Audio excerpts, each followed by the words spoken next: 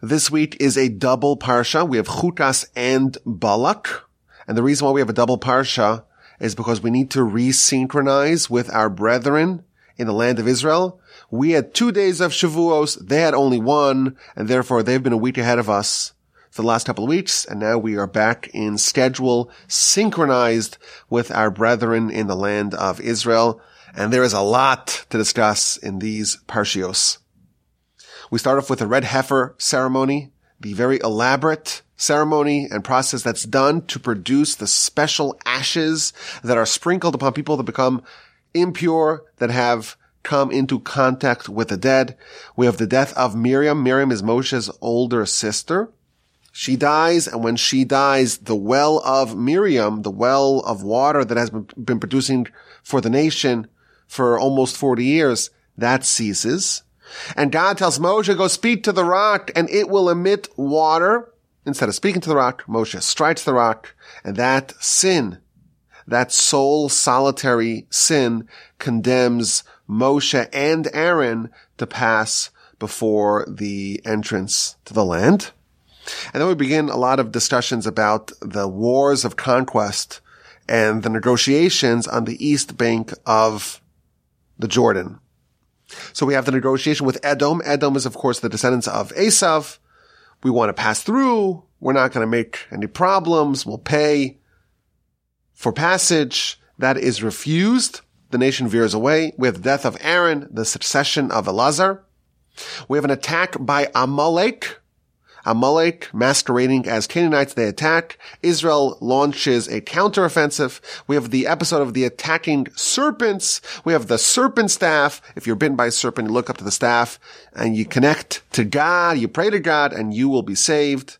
We have the song of the well. We're counting the miracles on the east bank and the wars of the east bank with the war against Sichon, the king of the Amorites, the war against Og, the king of Bashan, and then the final settlement of the nation in the plains of Moab opposite Jericho. Now this is all in Parshas Chukas, which is just the first installment of this week's double Parsha. Now these stunning defeats of the fearsome nations on the east bank of the Jordan, that's what prompted Balak, the king of Moab, which is another east bank nation. He commissioned Bilam, the sorcerer/prophet, to go curse the nation, and that is the subject of next week, or the second half of this week's Parsha, double Parsha, Parshas Balak. It focuses on Bilam and the many different attempts. Well, first, the memorable trip that he has to go to the nation, and the many different attempts that he undertakes to curse the nation, to try to undermine the nation, and how they were all foiled. Instead of cursing the nation, Bilam is compelled to bless them again and again, 4 times in total. But the Parsha ends on a down note. The final act of Bilam is not a curse, but a recommendation, and that one does land. He advises Balak to get the Moabite and the Midianite women to seduce the Jewish men, and to use that as a vehicle to get the Jewish men to do idolatry. He reasons that the God of this nation hates promiscuity, and that's how you drive a wedge between the people, between the nation and the Almighty, and that works. And there's a total breakdown, and Moshe instructs the heads of Israel to execute the idolaters, and the Parsha ends with a very disturbing and horrific incident. The leader of the tribe of Shimon, a gentleman by the name of Zimri, he cohabits with a Midianite princess, Cosby, in a very public manner. And Pinchas, who is the grandson of Aaron, the son of Elazar, he does his act of zealotry, and he skewers them and he kills them, but not before 24,000 die in a plague. And that's how the Parsha ends. And next week is Parshas Pinchas, and it picks up in the aftermath of the episode of Pinchas. Fair to say there's a lot going on this week. There's a lot to talk about. It's like a smorgasbord, a cornucopia of subjects, but we will start at the very beginning. And that's the red heifer. A most mysterious and unusual ceremony to rid a person of impurity. Now, again, the whole subject of purity and impurity It is and will remain for us an enigma. But we know that when someone is in close contact with a corpse, with a cadaver in the same room, carrying them, etc., they become impure. Now, a Kohen, we read in the book of Leviticus, a Kohen is forbidden to become impure. A Kohen cannot just go to a cemetery, cannot just handle a dead body. A non-Kohen is allowed to become impure, but when they are impure, they are forbidden from doing many sacred activities, walking to the temple, eating sacrifices, etc. How does someone undo the status of impurity? Someone who was in contact with the dead, and now they want to go to the temple, they want to bring a pastoral offering, they want to eat sacrificial holy foods. How do they revert back to being in a state of purity? There is only one way, the Torah tells us, via the process of the red heifer. You take a red cow. It's got to be completely red, no white hairs, no black hairs. It cannot be blemished, can't have any physical flaws. It cannot be one that was used for work. It can't have a yoke that went on top of it. And you have to slaughter this animal. But you don't slaughter it where other sacrifices are typically slaughtered, namely in the temple, in the tabernacle. You slaughter it outside the camp, outside Jerusalem.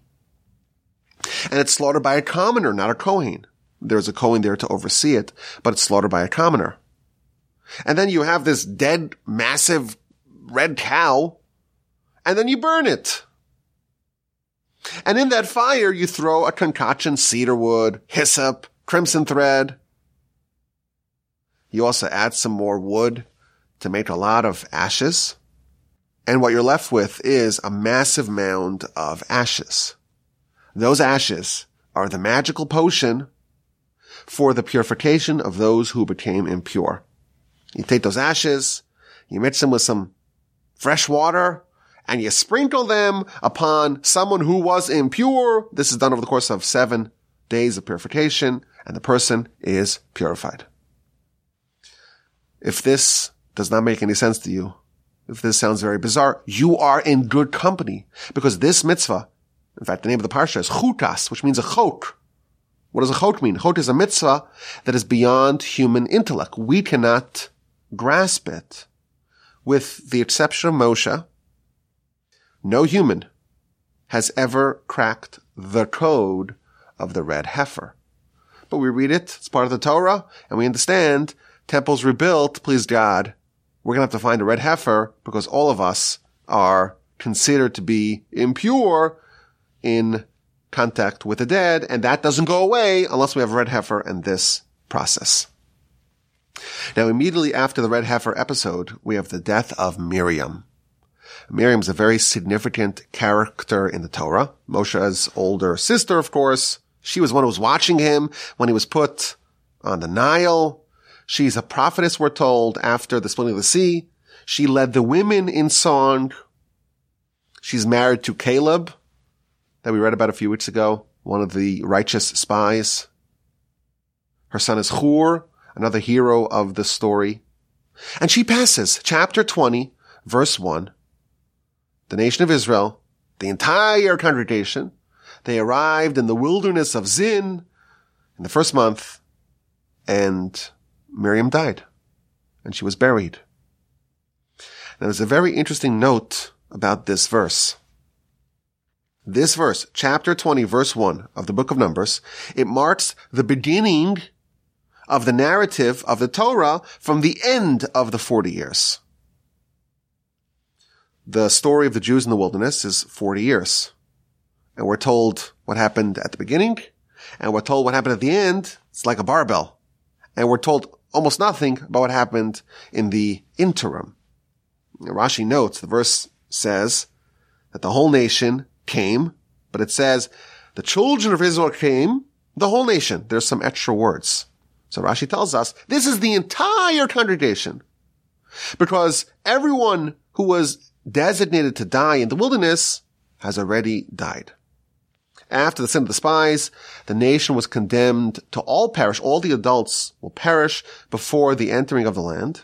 and their children will inherit the land. This is already at the end of that. All those who were designated to die are dead. And therefore the entire congregation in its entirety, every person who will enter the land is accounted for, and they have arrived in the wilderness of Zin.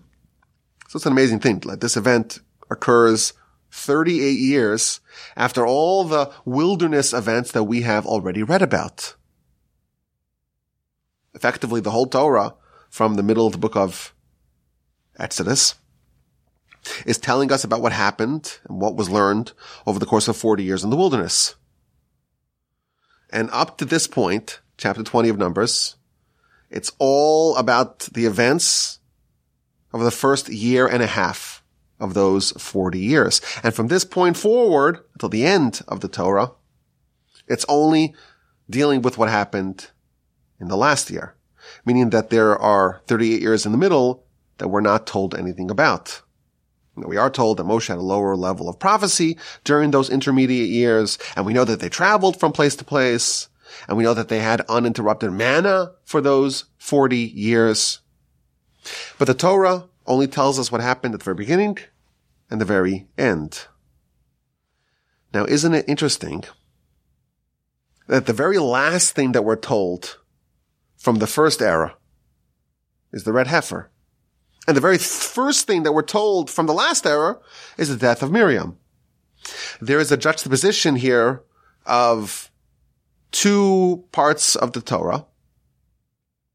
One of them comes at the very end of the narrative from the beginning of the 40 years. And one of them is the very beginning of the last year of the Torah.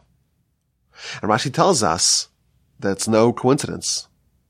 Why is the episode of the death of Miriam juxtaposed to the narrative of the red heifer? There's a reason why these two are placed next to each other. To tell you, just as sacrifices provide atonement, someone needs an atonement to bring a sacrifice, so too the death of the righteous provides atonement. There's consistency with the sequencing of the Torah. We have the red heifer. It's a sacrifice. It provides atonement. And then we have a similar thing, the death of Miriam. She's righteous. And when she died, that provided atonement. And that's the consistency. That's the internal consistency in the sequencing of the first two elements of our Parsha. The red heifer, it's a sacrifice. Sacrifices give atonement. The death of Miriam, the death of the righteous, it also provides atonement. This is how Rashi explains the juxtaposition of these two parts of our Parsha. So there's a very interesting idea here. When Miriam died, there was a degree of atonement. Now, if by any chance you listen to the rebroadcast podcast, the podcast where we go through the entire Parsha, not just one idea, but the entire Parsha in about an hour or two when it's double Parsha, we mentioned that this concept appears in 4 different contexts in the Torah. The idea that the death of the righteous has some positive byproducts. It appears in 4 different contexts in the Torah, and we mentioned a mind-expanding idea from the Kliyakar, who says that each one of them is a little bit different because it corresponds to a different element of how the righteous benefit their generation. But today I want to take this concept, the death of Miriam, the death of the righteous, provides atonement like a sacrifice. I want to take it in 2 different ways. I think it'll be very interesting and instructive. We know that when Miriam died, the nation suffered. And they suffered because there was a well. The well was rolling with the Jewish nation, with the encampment of the Jewish people, all the way back since the time right after the Exodus. And that well was emitting water. And when Miriam died, this water stopped. which is why right after the episode of the death of Miriam, you have the water crisis. There's no water. Moshe is told to speak to the rock, and he hits the rock, etc., and it's a debacle. This well that was in this rock, in the stone, is called the well of Miriam. And it's the same rock that was struck in, I think it's chapter 16 or 17 of Exodus. In Rephidim, when Moshe initially hit the rock, that same rock has been following the Jewish people and emitting water for almost 40 years. And now Miriam dies, and the water stops. And then everyone realizes that the water that we've been enjoying for decades has been given to us in the merit of Miriam. And the Talmud tells us that there were 3 great gifts that the nation received in the wilderness. They had 3 leaders, and each leader, in their merit, we got 1 gift. The well came in the merit of Miriam. The pillar of cloud, the clouds of glory, came in the merit of Aaron. And the manna came in the merit of Moshe. Continues the Talmud, the Book of Tanis, page 9a. When Miriam died, the well that had come to the nation in her merit, the well dried up. But then the well returned in the merit, not of Miriam, because she had passed, but in the merit of Moshe and Aaron. And when Aaron died, again later on in our Parsha, the clouds of glory ceased because they were in his merit. And when he passed, we lost those clouds. And that's why right after those clouds went away, we were attacked by Amalek. We were now exposed. We were vulnerable. So Miriam dies, well goes away. It comes back in the merit of Moshe and Aaron. Aaron dies, the clouds go away. We are attacked. But then it also comes back in the merit of Moshe.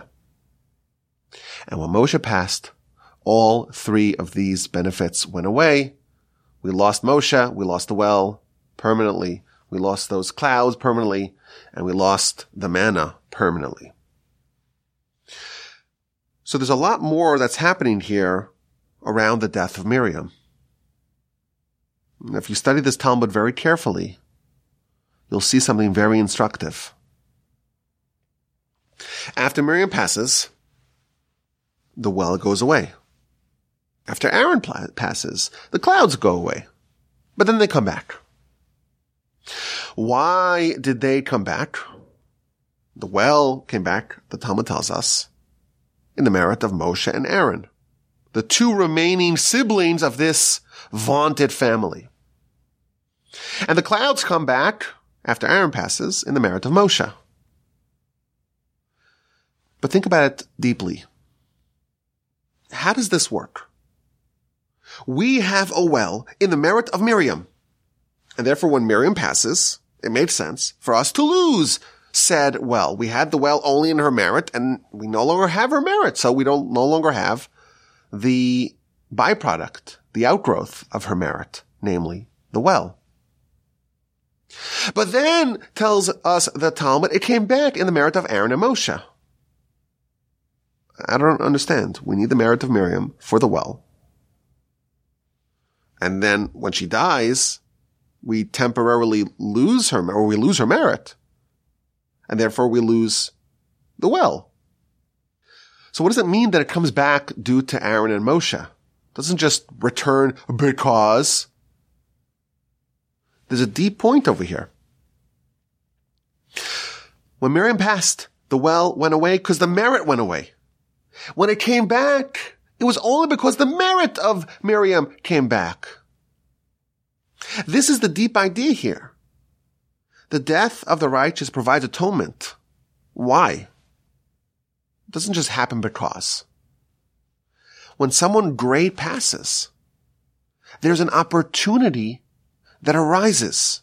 There's an opportunity to aspire for greatness that arises. Someone like Miriam passes. You're able to assess and to admire and to marvel a great person. And that can be used as an opportunity to prod yourself, to try to copy them, to try to achieve greatness yourself as well. No pun intended. So Miriam passes, and the well ceases. But it is returned due to the greatness of Moshe and Aaron. Why? It was only there initially in the merit of Miriam, not in the merit of Moshe and Aaron. After Miriam passed, Moshe and Aaron took the opportunity to recognize the greatness of Miriam and to themselves adopt the great qualities, the resplendent character, the greatness of Miriam. They adopted her qualities. They acquired it themselves. And therefore, sometime later, the well came back because of Moshe and Aaron, meaning the merit of Miriam was still needed for the well. But the merit of Miriam was restored thanks to the transformation of Aaron and Moshe. They adopted her qualities. They perpetuated her greatness. And this is a living example of how the death of the righteous provides atonement. It's not some unrelated, uncorrelated idea. We don't believe that, someone else could do something and can have a transformation and elevation. Well, maybe we do believe that, but there's a deeper concept over here. Someone else dying, why would that be a positive thing? Why would that cleanse you? Why would that elevate you? Why would that provide atonement like a sacrifice that you bring? You're sitting on your couch, you're relaxing, you're watching the game and smoking your cigar, and you're going to get elevated? We have a principle. Nothing in the spiritual world happens just because. You have to earn it. The death of the righteous provides atonement if you follow the model of Moshe and Aaron. Where are we told this idea? In the death of Miriam. And we know what happened. It was a crisis. Think about the crisis. There's no water for a nation of millions of people. This is a real danger, an imminent existential danger. And it was all because of the loss of the merit of Miriam. And they, namely Moshe and Aaron, undertook to adopt all her righteousness and to fill the void that she left behind. And that is how the well was restored. So the death of the righteous, this is idea number one. When people study the deeds of the righteous and commit to perpetuate them themselves, that provides atonement, that provides elevation and refinement. So that's one idea. It's like a warm-up idea to the next idea. The next idea is courtesy of the Maharal. He provides an outstanding insight into the nature of change and development and the different methods, different means of change, of development, and transformation. He starts off with a question about this idea. So we're told we have the red heifer, and it's a sacrifice, and it provides atonement. And right afterwards, we have the death of Miriam, and our sages tell us, well, the juxtaposition is not coincidental. It's because the death of the righteous also has sacrifice-like atonement with it. Here's the question. We have a whole book of Leviticus, and there are dozens of laws related to sacrifices, and there's all sorts of different sacrifices in the book of Leviticus. Our sages are telling us that the red heifer is a sacrifice, and it provides atonement, and therefore the death of the righteous, which is right next to it in the order of the Torah, that also provides atonement. There were ample other sacrifices that could have been used to teach this idea. Ola sacrifice, elevation, chatas, guilt offering, shlomim, pisar. There's all sorts of sacrifices that provide atonement. And it can be juxtaposed to a death of a righteous. And it can teach us this idea. Somehow the Torah waited until the red heifer, which is the most unusual of all sacrifices, as we shall see. And specifically with the red heifer, the Torah makes the juxtaposition with the death of the righteous to teach you this idea that the death of the righteous provides atonement. Why? Why specifically is this idea taught in relation to the red heifer? It ought to have been taught by other sacrifices. That's the question that the Maharal poses. He actually quotes an earlier sage, the Maharai. It's a little confusing, but there's even an earlier sage that asks this question and gives the following answer. Red heifer is not really a sacrifice. It doesn't follow the protocol of a sacrifice. It's not offered on the altar. In fact, it's slaughtered outside the city. Any other standard, ordinary sacrifice would be considered invalid if slaughtered outside the temple. So we have a sacrifice, but it's not really a sacrifice. It doesn't follow the rules, the protocols of sacrifices. Yet the verse in our Parsha, 19:9, calls it a chatas, which is the name of a sacrifice. It's called a purification. It does resemble, to some extent, a sacrifice. And therefore, says the Maharai, it is apt, it is fitting to compare this non-sacrifice sacrifice to the death of the righteous. The death of the righteous is also not a sacrifice. And therefore, it's most fitting, if we're going to compare something to the death of the righteous, it should be something which is kind of like a sacrifice, but not really a sacrifice. But that's what he says. Now, if you think about it, there's a deep idea here. There are different types of sacrifices. You have an ordinary sacrifice or a standard sacrifice. It follows certain rules. And yes, there are different details. There are myriad different details in every sacrifice. But there is a basic structure that is similar with all ordinary sacrifices. And then you have the red heifer. It's not technically a sacrifice. It's not slaughtered in the temple. It's not offered upon the altar. But it is called a sacrifice. It has some elements of a sacrifice. And both provide atonement. Both provide purification. Ordinary sacrifices, of course, provide atonement and cleansing, each sacrifice in their own way. And the red heifer also provides atonement, but in a different way. In our Parsha, the final verse of chapter 19, Rashi tells us that the red heifer atones for the sin of the golden calf.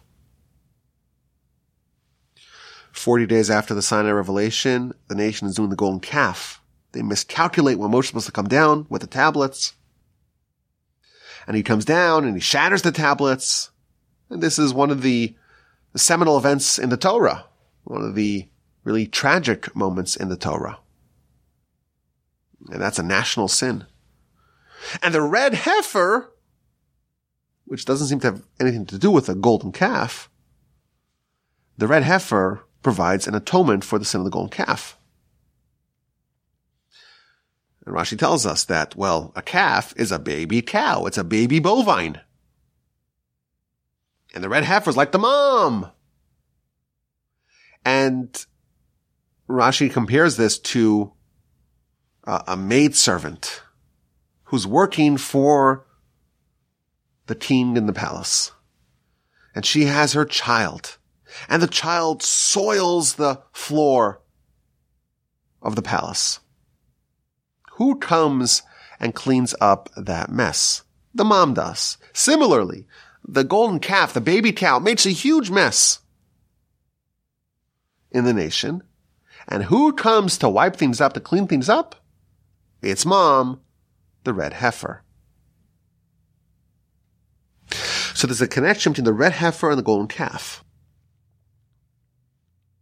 Now, as is true with everything red heifer related, it's all very, very, very deep. So we're just scratching the surface here. There's a connection. There's, it's not just this is the baby cow, this is the mama cow. There's something deeper going on over here. We're told that Sinai, the Sinai revelation, it was the rectification of the sin of Adam. Adam, he sinned. He absorbed and imbibed the influence of the serpent. And he had the noxious venom of the serpent, so to speak, coursing within him. Adam was really supposed to live forever. Adam was supposed to be immortal. But when he ate from the tree, as God told him, you're going to die, meaning you're going to be someone who is mortal. You're going to necessarily die. So the fate of humanity since the sin of Adam was temporary. We're going to die. At Sinai, the nation was transformed. We became like angels. And the sin of Adam was undone. The venomous elements of that sin, of imbibing the fruit, those elements were purged. The nation was restored to the level of Adam before his sin. We became immortal again. And thus, for those 40 days, we were like Adam in the garden. And that came crashing down with the sin of the golden calf. The sin of the golden calf is a mirror image of the sin of Adam.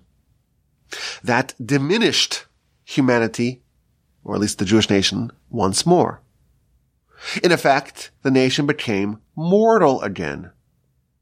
Just as the sin of Adam introduced death to humanity, the sin of the golden calf reintroduced death to the nation. So the sin of the golden calf really is about human death. The red heifer, that's the remedy to death. That's the remedy to the impurity that results from close contact with the dead. The mother comes to clean up after the baby who soiled the palace. So right away we see that there is a connection here between the golden calf and the red heifer, and we see how the red heifer provides atonement. But there's a deep point over here. This is the idea that I want to convey today. There are two types of sacrifices. There are ordinary sacrifices, standard sacrifices. And yes, they're all different, but they follow a similar protocol. And then there's the red heifer. Each provides a degree of atonement. But the death of the righteous, the death of Miriam, is similar specifically to the red heifer type of atonement, not to the ordinary sacrifice type of atonement. How so? Explains the Maharal. There are two types of atonement. There are two forms of atonement. There are two forms of transformation. Both of them relate to sacrifices and to animals. But what you do with those animals is very different. In ordinary sacrifice, you take it to Jerusalem, but not just Jerusalem, you take it to the temple. And you take it to the altar. And it's handled by the Kohanim. And it is elevated. The red heifer doesn't go to Jerusalem. It goes outside Jerusalem. It's not handled by a Kohen. It's overseen by a Kohen, but not handled by a Kohen. And it is not elevated. One of them is elevated. One of them is incinerated. There are two ways to transform an animal. When we say animal, that's another way of saying bodily instinct. We are hybrids. We're half animal, half angel. body, soul. Our sins are all the byproduct of our body. And when we're doing animal sacrifice, it's not like we have some idea to torture animals and we like to watch them suffer. In fact, the prohibition against making animals suffer, we've had it for thousands and thousands of years. It's a debate. Is it biblical in nature? Is it rabbinic in nature? But thousands of years ago, we've already said it's prohibited to cause any animal any pain, unless it's for human benefit. So what's the deep insight of sacrifices? It's showing us what we need to do with our own animal. It's guiding us how to deal with our own crisis that we have of identity between the animal and the angel waging war within us. And there are two ways to do it. You could take the animal, bring it to the temple, bring it to the altar, have it managed by the Kohanim, and offer it and elevate it up to God. And then there's another way. Take it outside Jerusalem, not handled by the Kohen, and have it burned. In the Torah, there are different words that are used to describe the burning of animals as a sacrifice. The process is identical. It's fire, you put the animal in the fire, and it burns. And it's turned into dust, ashes. One of them connotes elevation, transformation, haktara. One of them connotes incineration, burning, sreifa. There are two types of sacrifices, and there are two types of atonement. There are two types of transformation. One is the ordinary standard sacrifices, and one is the red heifer. There are two forms of transformation. One is to elevate, and one is to break down. One is to offer to heaven on high, and one is to eliminate. And both are going to provide atonement and transformation, but in very different ways. The verse tells us that a sacrifice provides a pleasant aroma to God. Reach nichoach lashem. Now we're sufficiently trained to know that it's not a gift for God, and God is not corporeal. He doesn't smell our aroma. We know that the essence of a sacrifice is where a human is saying, I'm going to take my body, my animal, and I'm going to elevate it to God. I'm going to dedicate it in the service of the Almighty. And I'm not just going to say, well, my soul will be dedicated to God. Even the physical, even my body. And that's the elevation. That's what it means that a mortal man, and not just the soul, even the animal parts of man, can do something that can be described as pleasant for God. Think about what that means. Think about what that implies about human potential. We have the ability to take our animal, our physicality, our body, and to do something desirous by God with it. That's what a sacrifice is, the ordinary sacrifice. It's a statement. Yes, I have animal-like tendencies and weaknesses and instincts and flaws. But my body can serve as a means to provide a pleasant aroma, whatever that means, for God. My body can be dedicated for heaven. My body can be changed. It can be transformed into something beautiful, something holy, something eternal. Our animal, our internal animal, can find some place in the Almighty's temple. It's a mind-bending mind-bending idea. Small, fallible, pitiful me, our body, our animal, can accomplish great things. Think about how transformational the idea of a sacrifice is. The enormous potential that we have. We can be elevated. This is an incredible means of transformation. It's a deep recognition of the endless qualities that we have, the endless potential that we all have. And a sacrifice is to embrace that. It's to lean into it. It's to use this ceremony and this protocol and the knowledge that we learn along the way to really demand a lot of ourselves, to elevate ourselves. And sometimes when someone sins, they bring a sacrifice. Why? To remember their incredible, vast potential. You bring a sacrifice and you're doing this whole thing with the animal, but really it's a lesson for you. You're elevating the animal in the temple by the Kohanim on the altar as a pleasant aroma to God. You can use that mistake as a springboard to really transform yourself. You are reminding yourself of the incredible potential, the incredible greatness that is embedded within you. And when you see the animal being offered on the altar, you use that to remember what potential you have and even your animal has. Your internal animal, that is. And you coach yourself, you urge yourself, you exhort yourself to try to fan that greatness to life. That is the transformation of ordinary standard sacrifices. There's another way to change everything.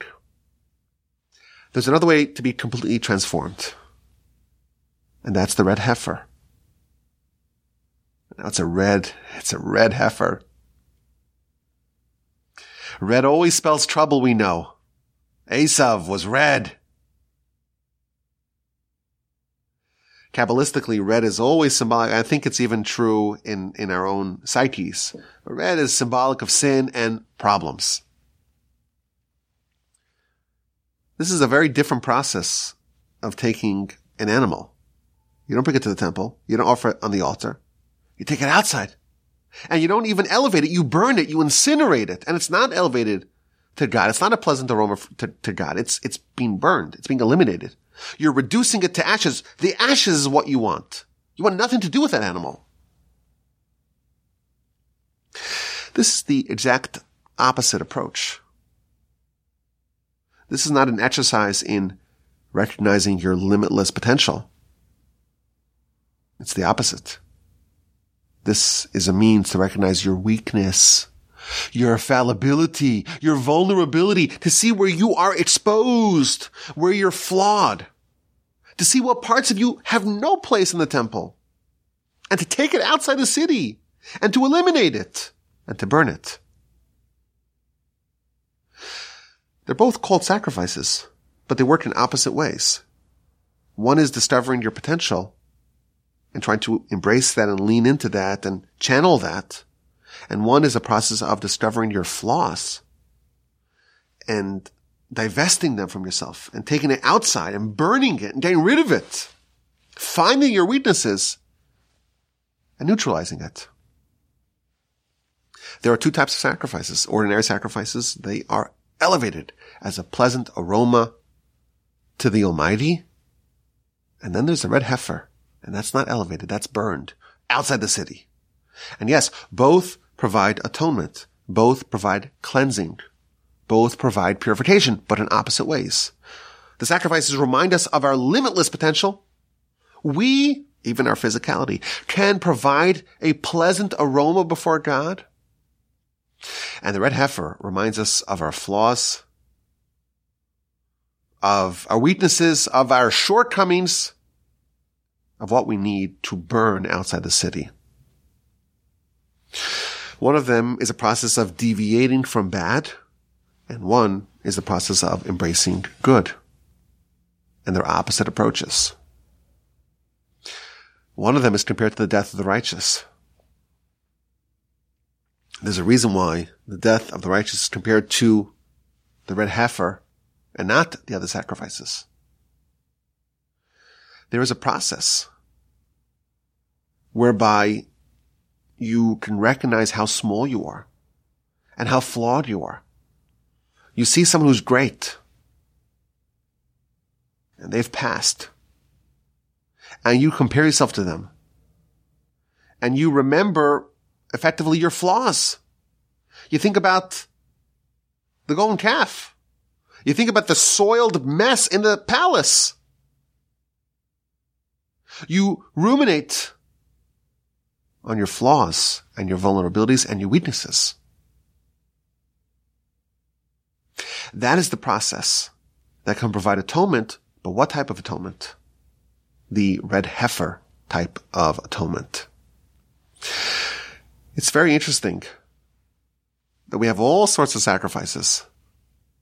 And the very, very last one that is mentioned is the red heifer. All of Leviticus with all the sacrifices during those first year of the 40 years, it talks a lot about sacrifices. And the absolute last one is the red heifer. There's another lesson here. There are two ways that we can transform ourselves. We could discover our great potential and embrace that and channel that and try to elevate that as a pleasant aroma to the Almighty. And then there's the opposite process of discovering your flaws and eliminating them. Which one do you do first? The very last one that's mentioned is the red heifer. First, you need all the standard sacrifices of their manifold variety. The very last process is the sensing of your flaws. This teaches us that we first have to realize our potential. My grandfather, blessed memory, used to quote his teacher, who would say, "Woe unto someone who does not know his flaws, but double woe unto he who does not know his qualities." We have to realize before we get started, we have incredible potential. We have incredible ability. Even our physicality can be channeled and directed to heaven on high.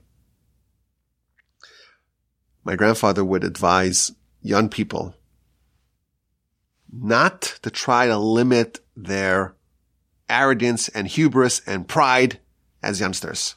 Even though if you read the Talmud, it talks about pride and arrogance in the most harsh of ways.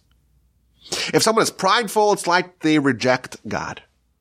If someone is arrogant, they have to be uprooted like an idol. But there's danger. If you start noticing all the flaws before you really embrace all those strengths that you have, all those qualities that you have, you may forever remain small. We have all those other sacrifices. All the sacrifices of the pleasant aroma first, and the very last one. Okay, once you're done with that, now perfect it. Find the flaws. Do the touch-ups to make sure that you are, in fact, perfect. I think there are some very valuable lessons here. This is, I think, a framework for self-improvement and personal development. And that's not just a nice thing to do and to have. Why are we here? Our answer, the Torah's answer as to why we are here, is to improve ourselves, is to fix ourselves, is to elevate ourselves, is to transform ourselves. And every situation that we are in can present an opportunity to grow, to change, to transform. And the death of the righteous can also provide atonement, we're told.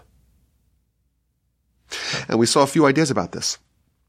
The first idea is that, well, when someone great passes, it's an opportunity to learn about them. It's an opportunity to adopt their qualities and to perpetuate them. Moshe and Aaron restored the well of Miriam not willy-nilly for no reason. It was because they became greater themselves through the process of mourning their sister. That's one angle on the idea that the death of the righteous provides atonement. You could see tangibly how great a person could become. You could see what you lost, and you could see the person that you can become as well. The second idea is almost the opposite idea. The death of the righteous is compared specifically to a red heifer. There are two forms of sacrifice and transformation. Ordinary, standard sacrifices, and the red heifer. There's a process of elevation, finding your qualities, finding your potential. And that's how you start. Then, and only then, there's the other process of finding your flaws and rectifying them, and then take them outside and burning them. Only if you are firmly aware of your strengths and your qualities, only then is it proper to begin the other process to remedy and rectify your faults. May we all merit to become righteous, to elevate ourselves, and to perfect ourselves and remove any flaws. Now we end the podcast with a question. And because it is a double parsha, I figured we'd give a double question. And it relates to the well of Miriam. The well of Miriam ceased when Miriam died. But here's a question I've never seen anyone else ask. Maybe it's the first time it's been asked. Miriam died once before. What? Yeah. The Talmud tells us that there are 4 people who are alive, but are considered dead by the eyes of the Torah. And one of them is someone who has tsaras. And Miriam, at the end of Parshas Beha'aloscha, she had tsaras. Yet, the water did not stop when she died the first time. And the question is, well, if there is a rule that if we have something in the merit of someone and they pass, we lose that thing, how come when Miriam passed the first time, the well did not cease? Why is that form of death not one that stops the benefit that the person bestows upon the community? It's a good question. I think most of y'all could probably think of an answer, because after all, they're still alive, right? I think it's a clever question, so we'll share it. But I want to share another question.